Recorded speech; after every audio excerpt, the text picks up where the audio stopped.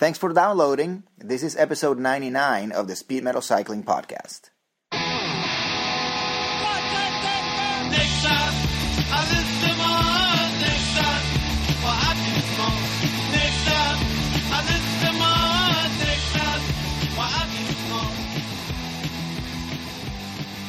And we are back. Episode 99 of the Speed Metal Cycling Podcast for Thursday, September 18th, 2014. I am your host, Dan Skull Crusher, and intro and outro music today by the legends themselves, the Ramones.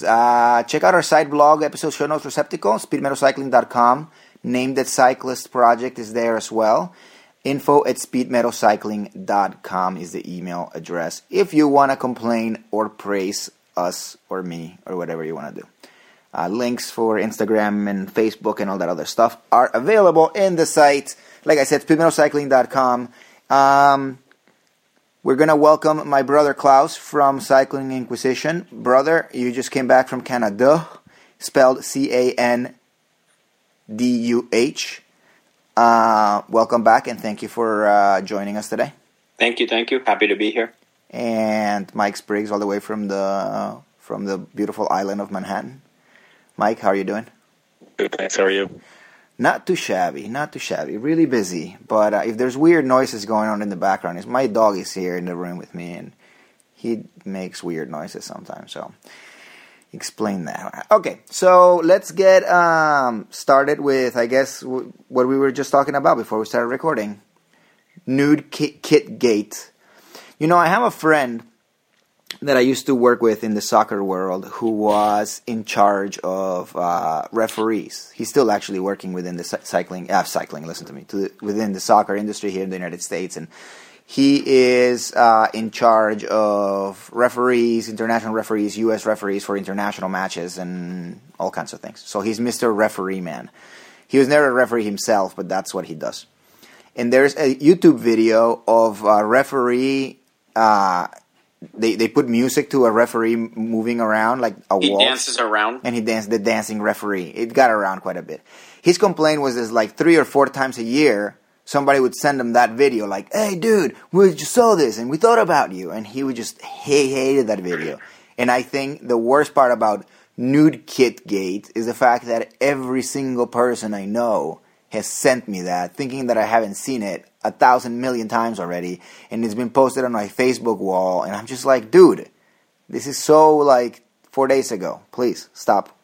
So anyway, in case people haven't seen it, a Colombian women's team in Italy showed up to the team presentation wearing what they thought was just their regular kit.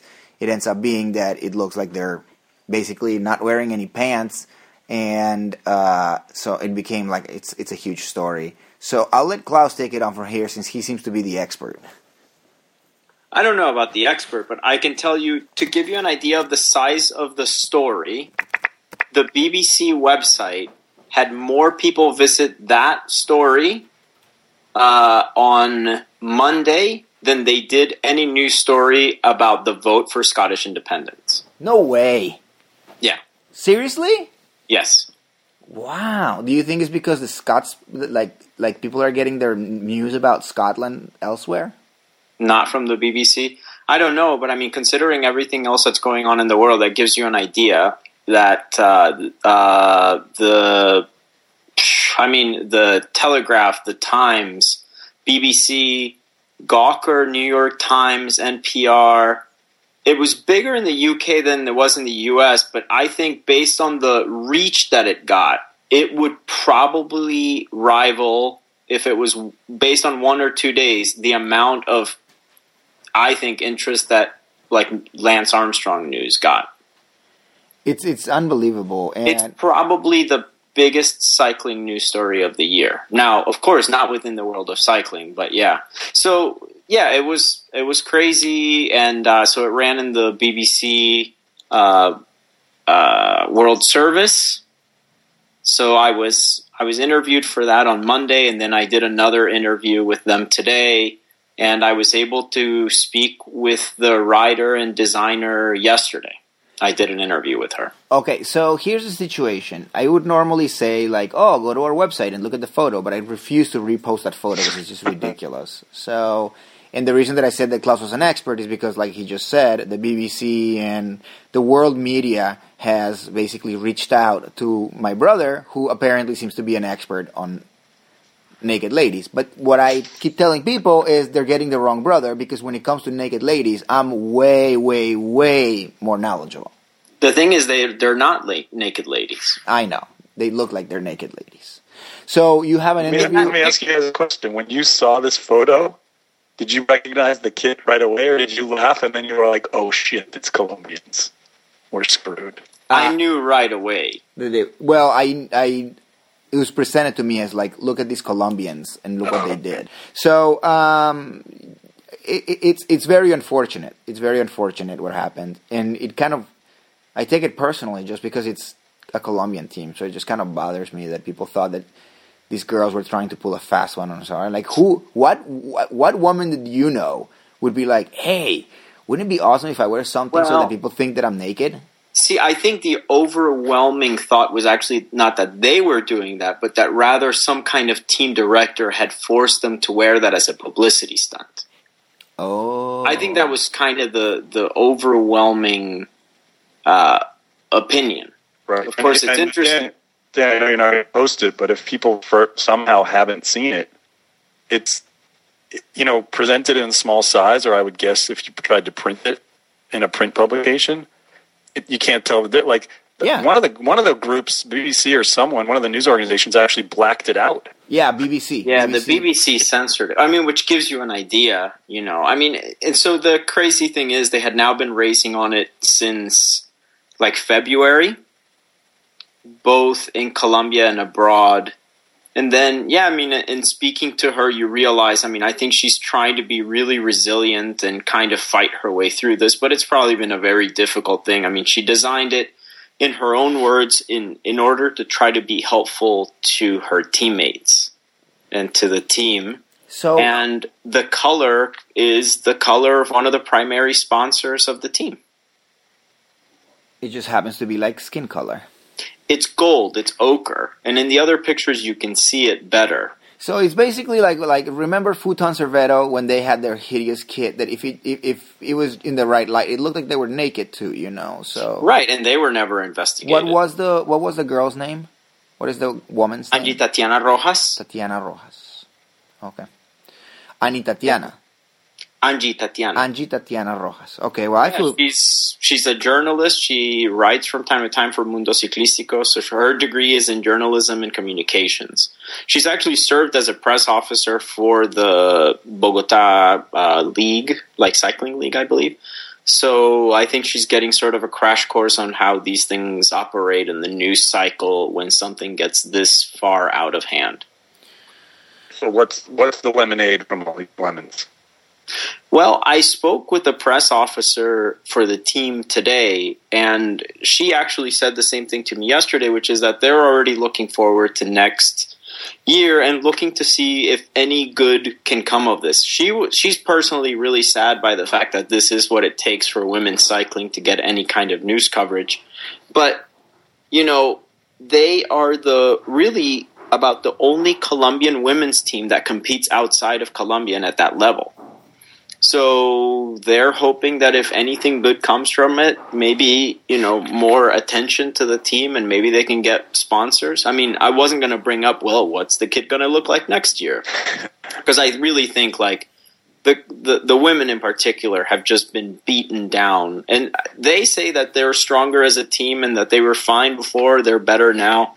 But, they raced in Mexico, they did Argentina, El Salvador, Venezuela, and this was their second time in Italy this year. So they're really the only women's cycling team from Colombia that's racing outside of Colombia. So they're looking to do something really, really big. By the way, in really looking into the story, I realized that the Giro Toscana was the race that last year Voss and a bunch of the other riders, actually like more than half, 3/4 of the peloton quit. Why? Because safety? Yeah, they were racing in open roads. Oh, that's good. That's with nice. a police escort and only lead group. So any group pedo or anyone, you were riding through traffic and like stoplights. Yeah, it's like you said, it's really, really sad that this is what it takes for women's cycling to be. But it reminds me of what Sepp Blatter, asshole president of FIFA, once said, that the reason women's soccer wasn't more popular is because women didn't wear sexy outfits when they.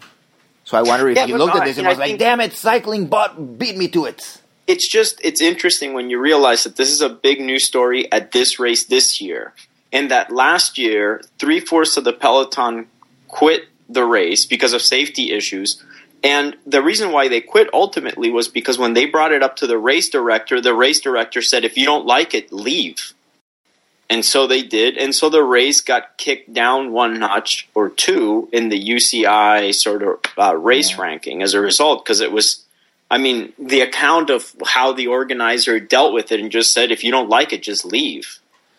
So, you know, I think it's kind of telling. And also, I mean, the popularity of the story clearly says more about the appetite for salacious stories than it does for the, you know, rather the innocence of a writer trying to do her best to design a kit and making, you know, I guess what you could call a mistake, but in the grand scheme of things, it's not as gigantic as it was made out to be. I've been there. I worked for a company, for a entertainment company, and I designed a T-shirt. And once it got printed and it was on the internet, somebody thought that there was something that looked like a penis. So it became so big that not my boss, not my boss's boss, but the head of the company came down to my desk and asked me if I had done that on purpose. It's horrible. I had nothing to do with it, of course. But so in order to like basically maybe wrap this up, let me tell you that Shelley Olds Evans was actually the girl that ended up winning. American. An American, yes. And I when referring to women's sports, I usually call the sports people women, or girls rather, and I call cyclists dudes. I don't mean girl in a derogatory way at all. I know that some women don't like that. I'm not saying they're little girls. I'm saying I just call them girls because woman sounds weird. But you could call cyclists little tiny dudes. Well, they are actually most of them. They're little boys. You know. In Montreal, I saw Phil Gaiman, who I found out is actually Gaiman, but he is a tiny little dude. You should have asked him how to say his name on the iPhone. Oh, yeah. I was told that it's Gaiman, but even though he's a little tall, man, there are some dudes that you see them in person and you forget really how small they are. In the same way that you forget how Ryder Heyerdahl looks a little bit like a praying mantis. Not a little bit, a lot like a praying mantis. Like, his posture is frighteningly bad. And Shelley Olds Evans actually rides for the LA Cipollini team. Just thought I would throw that in there. So, yeah, that's that with Nude Kitgate. And I hope that this is the last time we hear about this, because it's a kind of a little bit of a bummer of a story if you really think about it. And what Klaus said is true. This is getting so much press. And, being the cycling story of the year, and incredibly that it's actually, my dog is being absolutely nuts. He's running around in circles in the room right now. Anyway, more people are paying attention to this than the Scottish election thing for them seceding, and that or that Jens Voigt has the world record. I know. Give me a second. I'm gonna discipline my dog. Hold on. Hey, Klaus, do you guys know what the ground zero is for that photo? Like where it came from? For that photo? Yeah, like who? By the time I saw it, it already made it through every single person I follow. Someone tracked it, but I think it was someone from the team, perhaps. Okay, sorry about that. It was the presentation, and it was tweeted after the prologue. The race used to be like 4 days, and now I think it's 2 stages and a prologue. So it was the team presentation before the prologue, but I don't know who tweeted it first. Yeah. Daniel, I was just asking Klaus if he knew where the photo got its start, like what sent it on its way and made it go viral. Oh, yeah, I have no idea. Yeah. Okay, Tour of Britain. Did you guys watch any of the Tour of Britain? No. I watched some of it. I didn't watch any of it, but Dylan Van Barle won it, and from Garmin Sharp. Mikhail Kwiatkowski from Omega Pharma Quickstep was second, and Bradley Wiggins was third. So let me ask you this question. Even if you just saw a little bit of it, Mike, did you think that Bradley Wiggins would have won the Vuelta? Nope. Really? Are you serious? You? Mike? Yeah, do you hear me? I was going to ask you if you thought Wiggins was going to win the Vuelta. Yes, I think. Really? I thought Bradley Wiggins would have won the Vuelta, absolutely, without a doubt. Mike, I think that the course not. reason why your internet is slow is that Philip Glass is downloading a BitTorrent of The Bride of Chucky. Well, it is Halloween time. He wanted not it in gonna Blu-ray quality. We're getting to the fall, which means actually Klaus's wife has started her movie horror marathon festival. Oh, it started like a month ago this year. I know. So I think I've said this in the podcast before, that my brother is basically married to a dude, even though obviously she's not a dude. She's a very beautiful woman. But she loves horror movies and video games like a dude. Yeah, between that and the first-person shooters, I don't know. Yeah, Does she have an opinion on the new Kevin Smith movie, I'm sure she does. She hasn't seen it. Tusk? No, I don't think it's out yet. Is it Dogma 2? No, it's called Tusk. Oh, I wanted it to be Dogma 2. The worst movie ever made, part 2. What? With Chris Rock? That was awesome. So what should we talk about next? Klaus, do you want to talk about your trip and we can talk about Canada? Or do we want to talk about the hour record? I think the hour record is very timely. It is very timely. So Jens Voigt, in case you missed it, in case it was drowned by Nude Kitgate, Jens Voigt beat the hour record. He did 51.115 kilometers. Now, this is interesting. He does not have the fastest time. He doesn't have the farthest distance in an hour on a bicycle. That's still Chris Boardman. Tommy Rominger is second and third. Miguel Indurain is fourth. Graham O'Brien is fifth. Chris Boardman is sixth. So basically, if you put it that way, Jens Voigt is actually ninth. Francesco Moser in 1984 did a longer distance. Yeah, but he had a rear wheel that was the size of a Ferris wheel. Yes, exactly. So Jens Voigt actually, Vogt has now the hour record when it comes to a bike that looks like a bike. Yeah. Did you guys watch any of it, Mike? I did. I watched it. You did not watch it. What are you talking about? I can't. How can I not watch it? It's on a 12-foot screen on my job. That's what I was gonna say. It was on. You didn't sit there. You didn't sit there and be like, "Oh my God, look at it! He goes again. Oh, there he goes again." We went 1, 2, 3 for 200 laps. It was 211 laps, I think. It's ridiculous. So A bunch of people showed up to watch it. I was kind of amazed. Wow, nice. So Chris Boardman couldn't walk for days after his attempt or his last successful go at it? Mark said the same thing.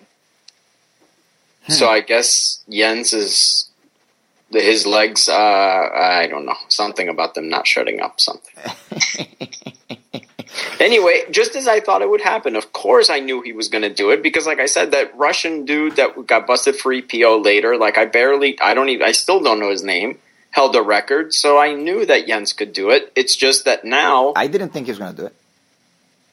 I did not think he's going to do it, but maybe this is going to bring the hour record back into the spotlight, because I'm thinking right now, I'm Fabian Cancellara. Well, I'm not Fabian Cancellara, I'm Dan Skullcrusher, but if I were Fabian Cancellara right now, I'm sitting around being like, Jens Voigt is not really that good. I have a bigger engine. I can. Well, they're in the same team. I know. Sure. But then Tony Martin would be like, let me think about this. Thor Hushovd is thinking about his last race is coming up. He'd be like, maybe this is a good way to go out. All these guys, I think Thor Hushovd could beat Jens Voigt. But see, I don't know way. He's not a time trialist at all. Neither was Jens Voigt. I mean, he was earlier in his career. He won the Criterium International based on the time trial 5 times. Yeah. So you know what the best part of it was? What? Bobby Julich. Was he there? He was the Eurosport color guy. Oh, that's awesome. Was he hilarious? Yeah, he was okay. I mean, it's just good to see him. He's obviously really knowledgeable, and he has a decent TV personality. Oh, he does? That's good. But his co-host, the Eurosport guy, was this guy named Ashley House. Ashley, a dude. Well, so you went wrong right there already. His parents were just way off. So they opened with him, and I'm like, who is this guy? Because it was Carlton Kirby did the voiceover for like the intro to the thing, and then they cut to this guy, and I'm like, who the hell is this guy? And then the camera swings over, and I'm like, Bobby Julich. That's awesome. That is. Who was the other guy? awesome. His name, he was Ashley House. That's who he is. Yeah. Wait. But I was. Oh, you need Had you ever heard of Ashley House? No. No, but that sounds like a realty company. But see, the reality of what's going to happen here is that people that can time trial will try to do it. Bradley Wiggins needs something to do with his spare time, so he'll probably try it. Which is copious nowadays. Right?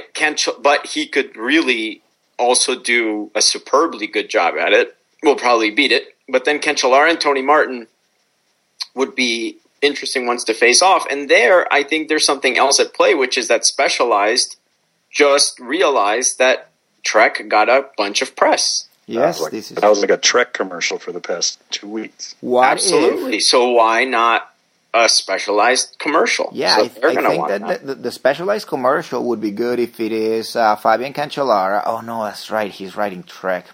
Sucks. Well, if I'm Specialized, I try Tony Martin and then who else that writes Specialized? Two of them. And then have them do it at the same time, going opposite directions. If I'm Brian Cookson, I'm getting Mario Cipollini to come out of retirement. Mario Cipollini on a I was surprised that Brian Cookson was there and commentating because I thought he was investigating this Colombian kid. Well, he's like God. He can be in multiple places at the same time. He's like Brad Pitt in Meet Joe Black. That's true. That's true. You're the only person that has ever seen that movie, you know. I'm the only person? Yeah. That movie is in my top 10 movies of all time, probably even top 5 movies of all time. I mean, it's an amazing movie, and a lot of people have seen it. It's a great movie. Oh shoot, you know what? I forgot to collect them for next episode 100, which we have to talk about a little bit still. The POC things that we were talking about, what POC stood for. I got a whole bunch of them. I didn't get time. I forgot about that. Yeah. Okay, the Vuelta a España also happened, came and went. Alberto Contador won it, of course. Christopher Froome was second. Alejandro Valverde was third. Joaquin Rodriguez was fourth. Fabio Aru was fifth. Sammy Sanchez sixth. Daniel Martin was 7th. Warren Barguil was 8th. He blew my mind. I never thought this guy was really this big. I mean, after last year, I knew who he was, but Jesus. Damiano Caruso, quiet man, 9th. And Dani Navarro was 10th. Klaus, your prediction was Quintana, Froome, Dan Martin. I mean, you got Froome right in the second spot. That's great. So I got 1 point. Yeah, and Dan, actually that's 2 points. And Dan Martin was 7th. You got him third. So that's another point. So you get 3 points. Mike, you had Quintana, Horner, Froome. You get 1 point. Remind me to tell you guys my Chris Horner story after this is said and done. I had Quintana, Rodriguez, Contador. I get 2 points. So anyway, Klaus, tell us a fun story about. Well, no, I mean we should talk about the Vuelta because yeah, I mean overall, people, we, myself included, we build this up as the grand tour of the season, and they had some great stages, but I think that Contador was unbeatable, and I wish he would have been a little bit more beatable. It would have been a little bit better, but that the fight between Valverde, Rodriguez, and Froome was amazing, with Fabio Aru just like sticking his humongous nose in there. It was good times. Daniel Martin was great. Warren Barguil, like I said, he blew my mind how well he was riding. I love that during an interview he said he doesn't like riding at other people's pace. He just creates his own pace, and if that means that he's attacking, then he's attacking and stuff like that I really liked. So I'm very happy, and this might actually be the French guy that French people have been waiting for. Well, Jean-Christophe Perrault. No, not Jean-Christophe Perrault. I think that Warren Barguil, because Warren is a cool name too. Like Warren Buffett. Warren Beatty. I mean, I think the Vuelta had one interesting thing, which was watching Chris Froome with his style of riding, sort of trying to do battle with Alberto Contador, and seeing how those two things pan out, and seeing how it is interesting to see Froome just seated, climbing, taking his own time, and always pretty much catching back up. But really, without getting into the topic, I mean, seeing Contador win, I don't mind it. Here's my question. I might have brought this up the last podcast, but what the hell would have happened if Quintana had stayed in the race? Yeah, it would have been amazing. It would have been nuts, right? It would have been absolutely nuts. I really, really, really think so, because he was already, he needed a good 45 seconds to a minute before they got into the big mountains. Right around that time, because he was already far behind. He was already a minute 10 behind or something like that. So, no, it would have been amazing. He was forced to attack. He would have been forced to attack. So, it would have been, truly would have been great. And what Klaus said is true too. The Froome yo-yo effect was kept it interesting, of course. But, what about the slow fight? Oh, dude, that was awesome. Quack, double quack. Like that was amazing. It was the quackiest of the quacks, that fight. It was amazing. That they both got thrown out of the race, and I love how it was done. They didn't even wait for the end of the stage. They were like, "Hey, you, get off your bike." Oh, yeah, you. I think I've never seen that. I had never seen that before. I know it's probably happened before, I'm sure, but mid-race? That's pretty rough. It was amazing. But they truly deserved it. That was completely uncalled for and awesome. And the moment that I saw it happening, I was like, quack, quack, and double quack. It was amazing. It was really, really cool. But, Mike, you said that during the hour record, Eurosport had people there? What do you mean? Did they have people at the event in Switzerland? Yeah, Ashley House. So they were there. Yeah, they were in the middle of the track, like with the track bike. So it don't you think? Track commercial. But don't you think that it's a lack of respect that Eurosport doesn't? I mean, obviously it's a lot more expensive to send somebody to the Vuelta a España than it is to send them to Switzerland to just stand there. But they send people to the Tour. They don't send people to the Giro or the Vuelta. I don't know. I mean, I know there's no money in cycling. I should stop complaining, but. Jeez. Oh, it was 1 hour long. Also, I think Bobby Ulick's ticket was paid for by Trek. Probably. I'm sure the whole thing was probably paid for by Trek. Of course. Oh, yeah. I mean, the size of the logos that they had on the corners of the velodrome, I'm sure. This is going to be the shortest-lived record in the history of records. Yes, probably, because Specialized needs to do something about this. So who's our money on that Specialized is going to send? It's probably Tony Martin. There's no way that Tony Martin won't step up to this. He's going to drool all over that track. They'll have to dry it as he goes along with a squeegee. Yep, otherwise he may slip and fall. He's also going to probably bleed all over himself. Oh. As past pictures have shown. No. Ugh, I hate that photo. Okay, so Klaus, now that we talked about the Vuelta a little bit, and we talked about, let me see what else is on my list. The hour record, Nude Kid Gate, the Tour of Britain. Tell us about your travels up to Canada. I was in a hotel lobby in Canada, and I saw Chris Horner leave the hotel, and it was very cold and rainy. And he came back with a big bag from Quiznos, with one bag of Sun Chips and 2 large bottles of Coca-Cola.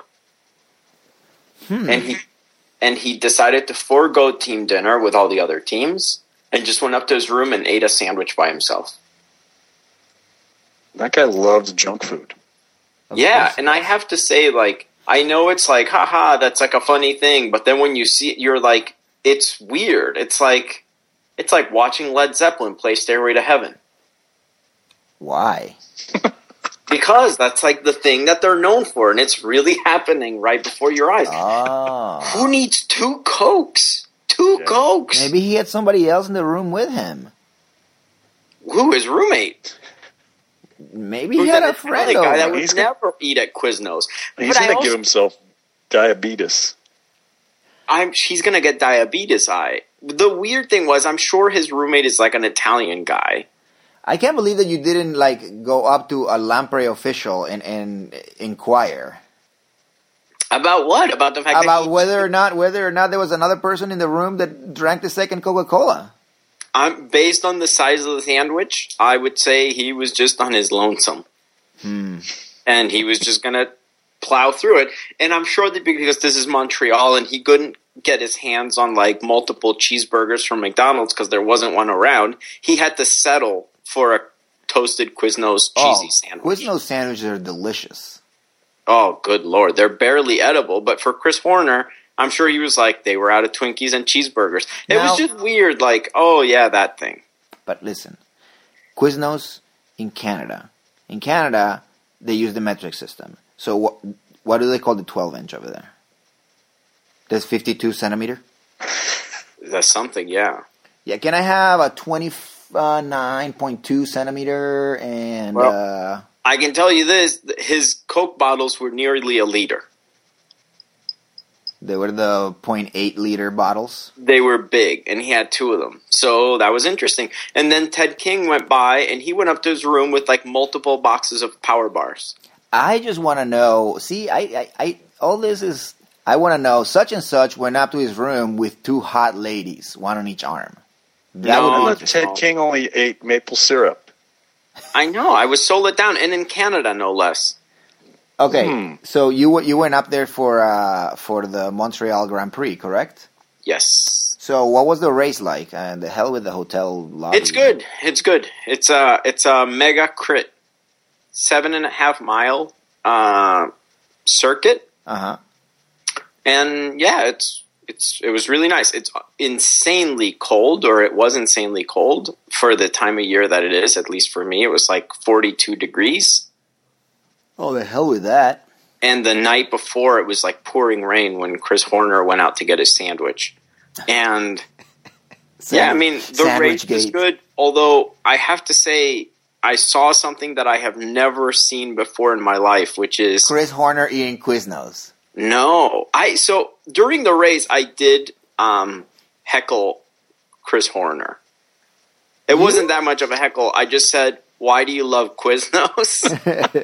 And since it's 17 laps, I got to say it maybe 8 or 9 until I lost track of him, and then he quit the race. Because of that? Because of the heckling? Yeah, I think it was too much. He was like, I'm trying to answer this guy why I love Quiznos so much, but I'm going so fast I can't. I better get off my bike, go find him, and explain to him that Quiznos is good. Yeah, like you know how there was the whole thing about people throwing beer at people in Cross Vegas? This was bigger. This was everywhere. Even though it was just me. And I don't think he heard me once, although I was really trying. Were you the only person heckling the race? Yeah, no one else had anything like that specific to really yell out. But the reason why I was able to do that is because this is the slowest I have ever seen a race go. No, you've seen Flanders in the hills, like in the climbs. No, but they're going hard. I mean, they're slow. Oh, you mean that this was like nobody was trying? No. They literally were yawning and talking. We overheard conversations about flooded basements. Someone from Garmin was talking about buying a washer-dryer set. Someone else in another lap was talking about terrible customer service at a bank. Like, it was so slow that it was crazy. But wouldn't you, if you're a rider and you don't want to be in a race, wouldn't you want to go fast so that it's over quicker? Yeah, but the breakaway, they let them get 11 minutes. At one point, people, even fairly experienced people like photographers that, moto guys that go on the motorcycle and get off, so they're big time dudes. They thought there was a chance that they could lap them. Like it was getting close to them being lapped. Wow. Yeah, so that's when you're like, how are they going to pull this out? And of course... Is it worth for somebody in the U.S. to drive up to beautiful Montreal to go see it? I mean, if you live in like New Hampshire or something. I mean, from Pittsburgh, it's not really that far of a drive. And I love Montreal. The city is amazing. And I've been to the Canadian Grand Prix there a couple of times. And I've thought about going up to the... I mean, I would say probably Quebec is better. But the problem is that it's not a circuit. And it's farther up. So 17 laps, you can cross through a lot of it is by a park that you can walk through, like hike through. So, yeah, I mean, you can see it many, many times. It's just, I mean, definitely a lot of guys are phoning it in. For a lot of guys, it was the last race of the season. A couple of people like Yanni Brajkovic were clearly looking for a contract and trying to do something. He found one. I'm sorry? He found one. Who did he get a contract with? Yanis Brajkovic? Oh, dude, wait until we start talking about contracts. I got a whole bunch of things. But yeah, I mean, a couple heartbreaking things when people the day before are talking and they're saying, yeah, I'm trying to do something. I mean, it was very obvious what they were trying to do, but it just didn't work out. But yeah, I mean, I think the race is very cool. One thing that's missing is that, of course, it's only world tour teams. Yeah. Aside from the Canadian national team. So those guys are phoning it in, but if you threw like United Healthcare and Jelly Belly or something, or Spider Tech, although I guess they don't exist anymore. No, they don't. Those teams would be going crazy. So it's a small peloton because there's no wild cards. Yeah, I didn't think about that, actually. Yeah. That's weird. So, I mean, if you want to go see like top-level dudes, it's interesting for that. You can tell that they're just kind of bored. All the dudes were wearing like summer weight mesh shorts, so they were all freezing. They were borrowing jackets from like family and like mismatched gloves and stuff. So, it was interesting. By the way, I saw one guy.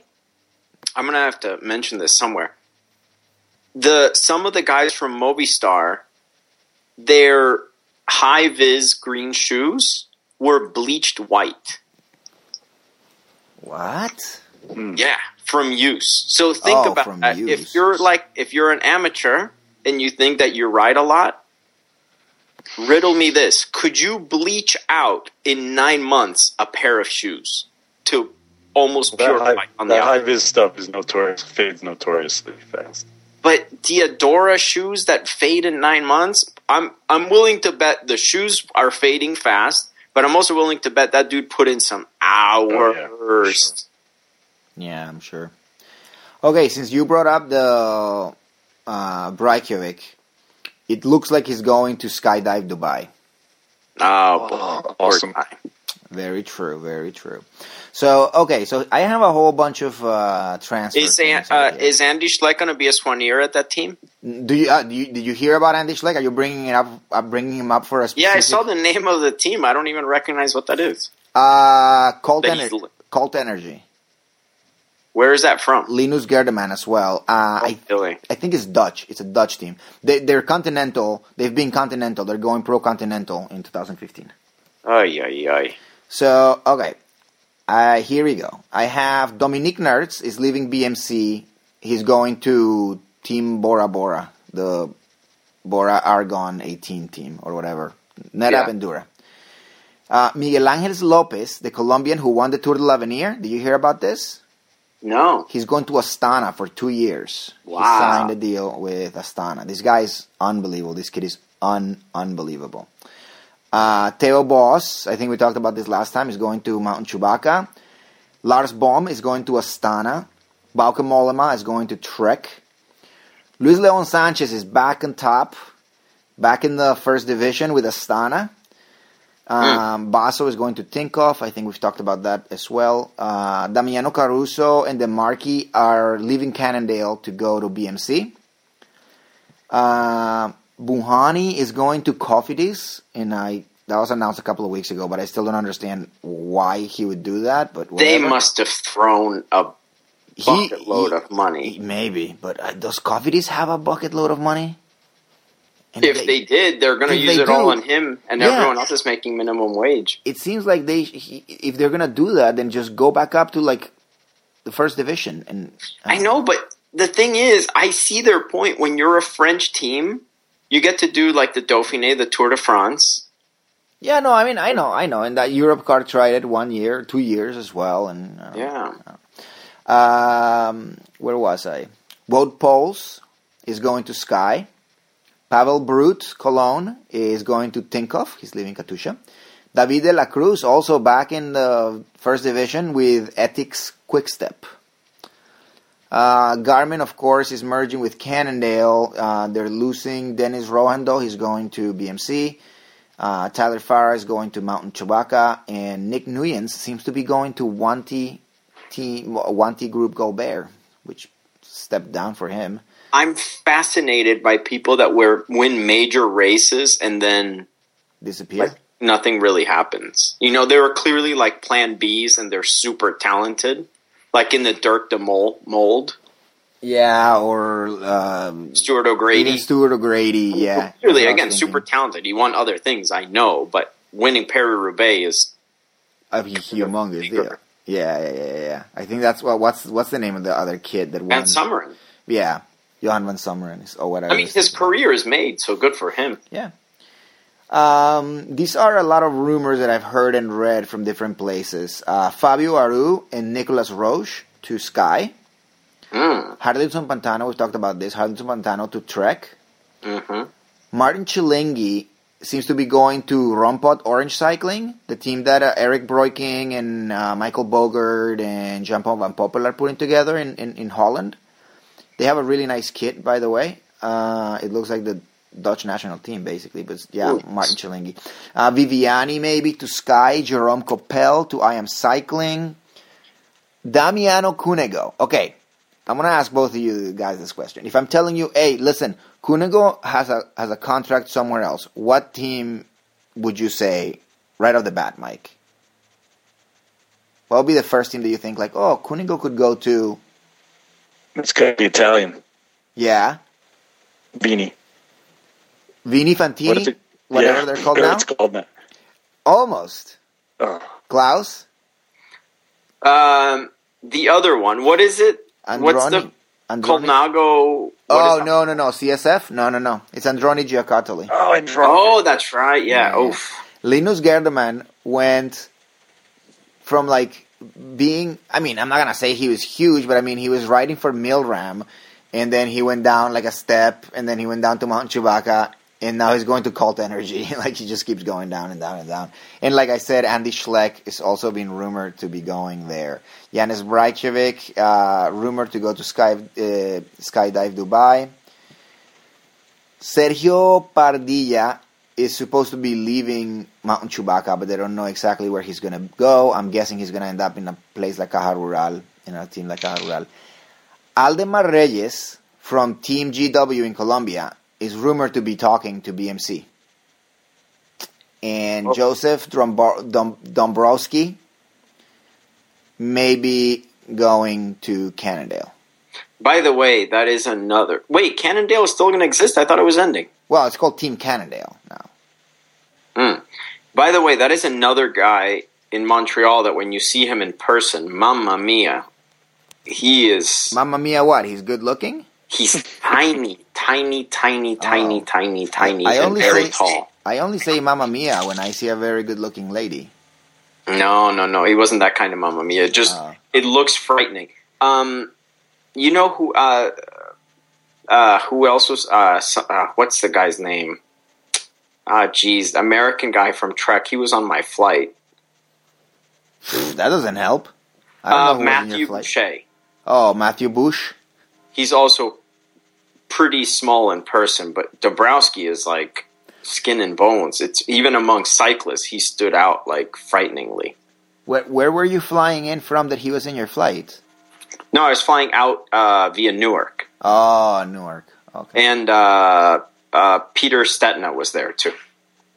Nice, interesting. Mike, I haven't heard a lot from you today. Tell me a story. Story? I don't know, something. You haven't been talking too much today. I know. I got nothing. You got nothing. Are you going to go over to Peter Glass's house and to Philip Glass's house and watch Bride of Chucky? Maybe. When he's done downloading it? Yeah. For some reason, that to me, that would be like performance art. If I knew Philip Glass, I would make him watch Bride of Chucky for people to watch. Because doesn't Yoko Ono scream at the Museum of Modern Art every once in a while as art? True. That is true. Yeah, so I think that I would be a lot more interested in watching... I almost said Ira Glass. Actually, yeah. I would love to watch Ira Glass watching Bride of Chucky. They're related, you know. They are? Yeah. I did not know that. I think they might be cousins or that's his uncle. What is the name of the comedian that has that podcast that is really popular? He was in the Howard Stern show recently. Mark Maron? Mark Maron, thank you. So they were talking to Mike Maron about podcasts and stuff, and he said, oh, I'm like, my podcast has like 750,000 listeners or so, and it's like, like number 3 or 4 in the comedy ones, whatever. And then Robin was like, wait, is there like charts for podcasts? And he was like, well, yeah, whatever, but, in the podcast world, Ira Glass is king, like nobody can, whatever. And I was like, wait, what? Ira Glass has a podcast?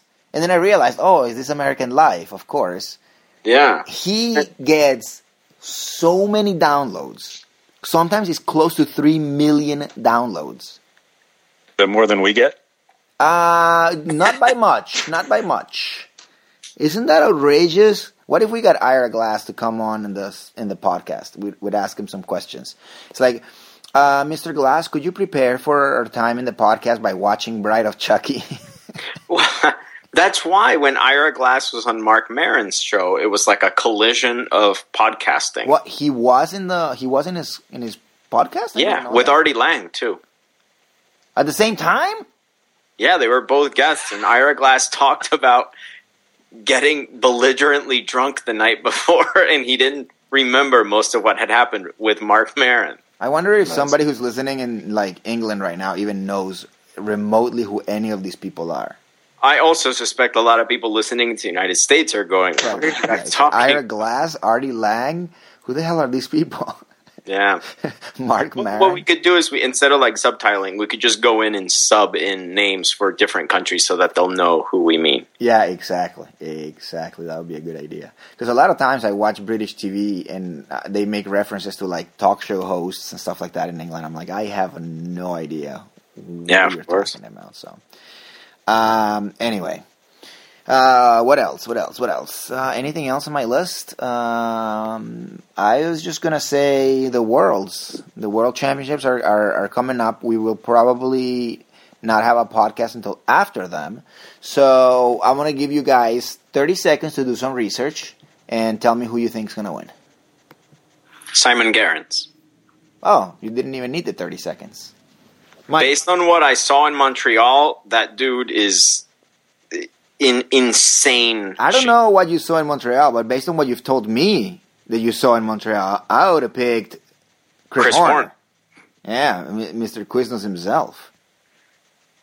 I don't know. Mike, who's your favorite for Worlds? Man, I don't know. If Valverde didn't just kill himself in the Vuelta, he could be a contender, I think. Who? Valverde. Oh, Valverde. Yeah, I know. He's going to be heading the team, too, because Contador is not going. I don't know. I heard a lot about Nibali maybe really, really shooting for it. Some people are also talking about Tom Bonen and his beard, but I don't think it suits him. You mean that his beard is going to be world champion? Wouldn't it be awesome if his beard wins and then he has to wear... Basically, he can't shave all year because his beard is going to be wearing the rainbow stripes? And then he hates his own beard. Because he, wishes he was champion, but he's... I mean, I know he said... And then after that, every year after that, his beard, on his sideburns, he gets to wear the little rainbow stripes. I'm telling you, it could happen. I know he wants it, but I don't know. I'm just... Gerrans, 2 races in 3 days. I know the opposition wasn't exactly amazing either, but people like Rui Costa, Yanni Brajkovic wanted those races. So he looked amazing. I'm looking at Bet Victor right now, and they have Omega Pharma Quickstep for the team time trial. They got Christopher Froome, Alberto Contador, and Nairo Quintana. Oh no, wait! This is the outrights for the Tour de France 2015. Oh Jesus! Oh Jesus! Wow. You could start betting on that now? Wow. I mean... Jesus, you have to be a degenerate. Well, you have to be a moron. You don't know if these people are even going to be alive by then. I know, but at that point, it's like people that bet on the over-under length for the national anthem at the Super Bowl. I'm going to tell you something, dude. Right now, you can bet on the team time trial coming up, and Wanty Group Gobert is 750 to 1. I like their odds. I like them odds. Orica Green Edge is 2 to 1, and Omega Pharma Quickstep is 10 to 11. So you will not make a lot of money if you bet on Omega Pharma Quickstep and they win. Yeah, I'm very surprised that Bet Victor doesn't have the singles world championship. It just has team time trial. But okay, so with the World Championships coming up, the three of us being cycling fans, and also living in the United States of America, the United States of America is going to host the World Championships next year, of course. And I think that right now we should promise that the three of us are going to go and record at least us talking at some point during the World Championships. Where? I don't know, in a hotel, I guess, wherever we end up meeting. Okay.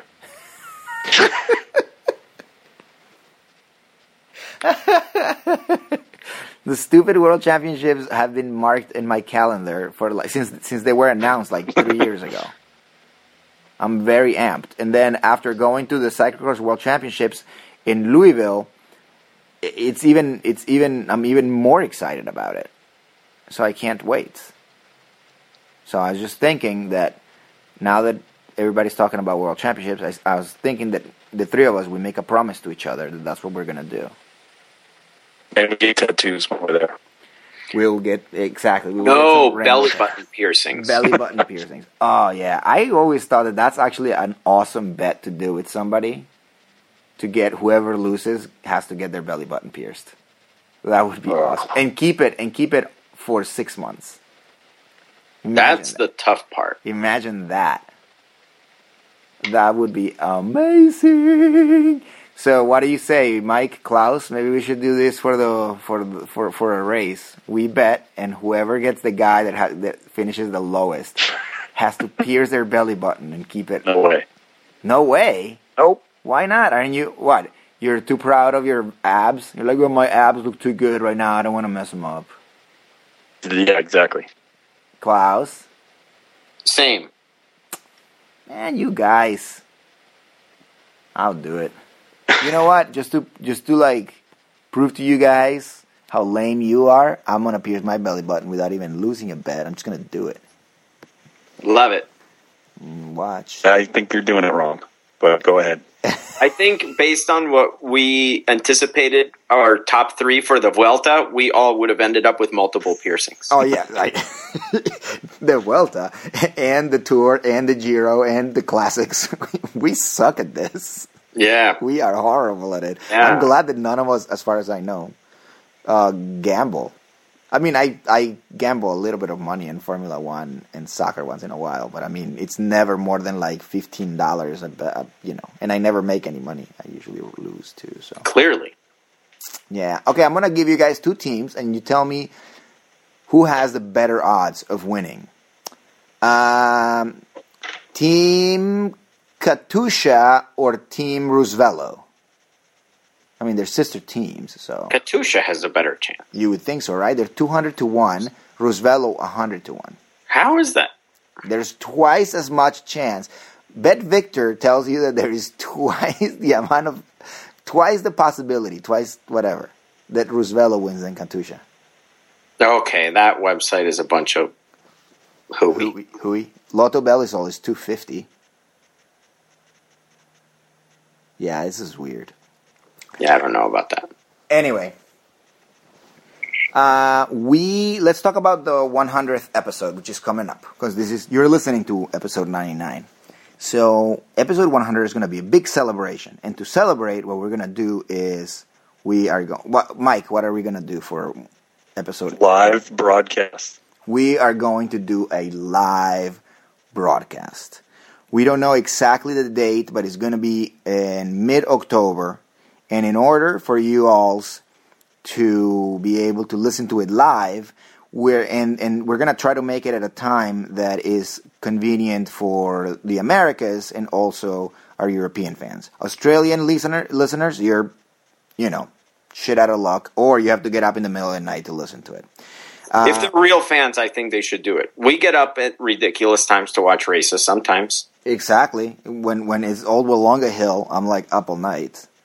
So, are you kidding me? For Old Wollonga Hill, I don't go to sleep. I stay up through the night. Don't you, Mike? Yeah. I rent a pickup truck, park it in front of my house, open the tail, and tailgate for it. Of course. I don't even have a pickup truck, but I tailgate for Old Wollonga Hill. Yes. Okay. So yeah, it's probably going to be, afternoon time, United States time, and in the evening, European time. So we are just trying to figure out the date exactly, and we're going to try to figure out if we are going to all do it together, if we're going to do it via Skype as we normally do. Once we figure all that stuff, it'll all be announced on the website, speedmetalcycling.com, and via Twitter, @speedmetalcycle, CYCL.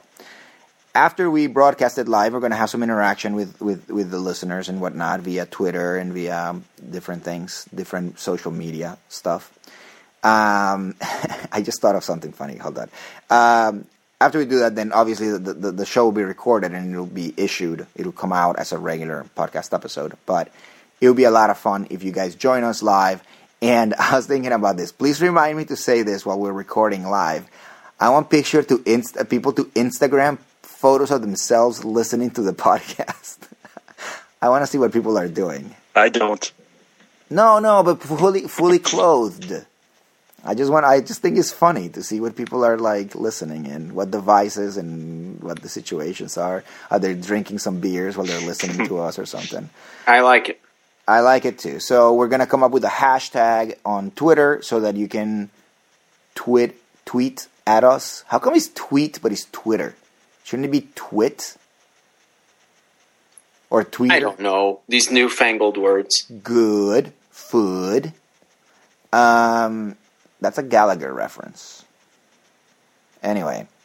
So you have to stay tuned to @GageDeSoto, @SpeedMetalCycle on Twitter, GageDeSoto.com, CyclingInquisition.com, and SpeedMetalCycling.com. And we'll let you all know what the situation is with the live broadcast of episode 100. And I promise you, this is a promise, Mike will talk a lot more on that episode than he did today. I promise. Everybody right now is going like, damn, we're not going to tune in now. No. We miss you, Mike. You Come set on. me up. Send you a what? You set me up. I set you up. Oh, yeah. I did. I set you up. I set you up nice. Also, CCC Polsat has better odds than Europcar for the World Championships Team Time Trial. Just saying. That's the bizarre world bit. I don't think Victor knows cycling, but whatever. Anyway, I don't have anything else. Klaus, anything other than the fact that you're famous now because the BBC calls you for your expertise of naked ladies? You know, what Andy Warhol said about fame is true, and I think I'm about 14 and a half minutes into this, so... Yeah, but didn't he say that about real fame? Not about, like, crappy BBC fame? No, he said it's about all levels of fame. Even, like, doing a high school play qualifies. So, I'm about at that level, and it's almost up. Oh, okay. Mike, anything that you want to plug? This weekend is the last weekend of the Richard Sachs House Industry Show at the Rock Club. Everybody should check that out. Yeah, it's leaving on Sunday. Can you buy Richard Sachs stuff? Oh, you could. We do have some water bottles left, but he's got all that stuff. Our house has it on their website, actually. They've got some special limited edition T-shirts and stuff. Nice. Oh. Well, I want to announce that my second book is actually out right now. And you can, well, it's not out. It's actually, pre-orders are being taken in Amazon, so you should look it up. It's called Cool Beer Labels. I know the title is terrible, but I didn't pick it. The publisher did. And I am going to be having a bunch of events to promote the book, like book release parties, all over the United States, as a matter of fact. Actually, we're planning one in Connecticut. There's one in New York City in the planning. There's one in Washington, D.C. in the planning. There is one in Roanoke, Virginia in the planning, Cincinnati, Pittsburgh, San Diego, Los Angeles, Las Vegas. So stay tuned. I'm probably going to start tweeting about it. And even if you can't make it to one of those events or whatever, check out the book, coolbeerlabelsbook.com is the shindig, is the URL. And you can check out, right now on the website, there's a video that Klaus very nicely did for me of me talking about the book in a bar, and I look like a complete douchebag in the video. So check it out. And Mike, have you seen it? It's awesome. I'm going to look at it right now. You should. I sound like such a turd, such a douchebag. I shouldn't have drank 7 beers before we taped it. So yeah. So I mean, it would be really nice if people can support me by supporting the book. The more books you buy, the more money I'll make. And if anybody out there knows of a place, a city, you can maybe host, they can maybe host an event, let me know. All I really basically need is a nice, good bar with good beer, with a PA system, and that's really about it. A place to crash, maybe. And then I'll swing by your city, and I'll sell some books, I'll sign some books, and I'll tell some stories and whatnot. There's a bike ride involved as well. I wouldn't be too angry about that either. So, of course, you know, the Midwest, anything east of the Mississippi is probably easier and better. But I'll be willing to entertain any ideas. I have an invitation to go to Dusseldorf and want to go to Tallinn in Estonia to promote the book. So, yeah, I'm willing to entertain any offers. All right. We will be back, episode 100. We're really looking forward to this live broadcast. And who knows, maybe if it turns out good, then we may do other cool events like this, and maybe actually have the one that we've been talking about, which is the one of doing it in front of a live audience. Maybe, one of these days. I am Dan Skull Crusher. SpeedMetalCycling.com is the website. Thank you, Mike. Thank you. Thank you, Klaus. You're welcome. We're out of here. Peace. It's good to be back in England, and it's good to see all you again. Take it, dude. Bye,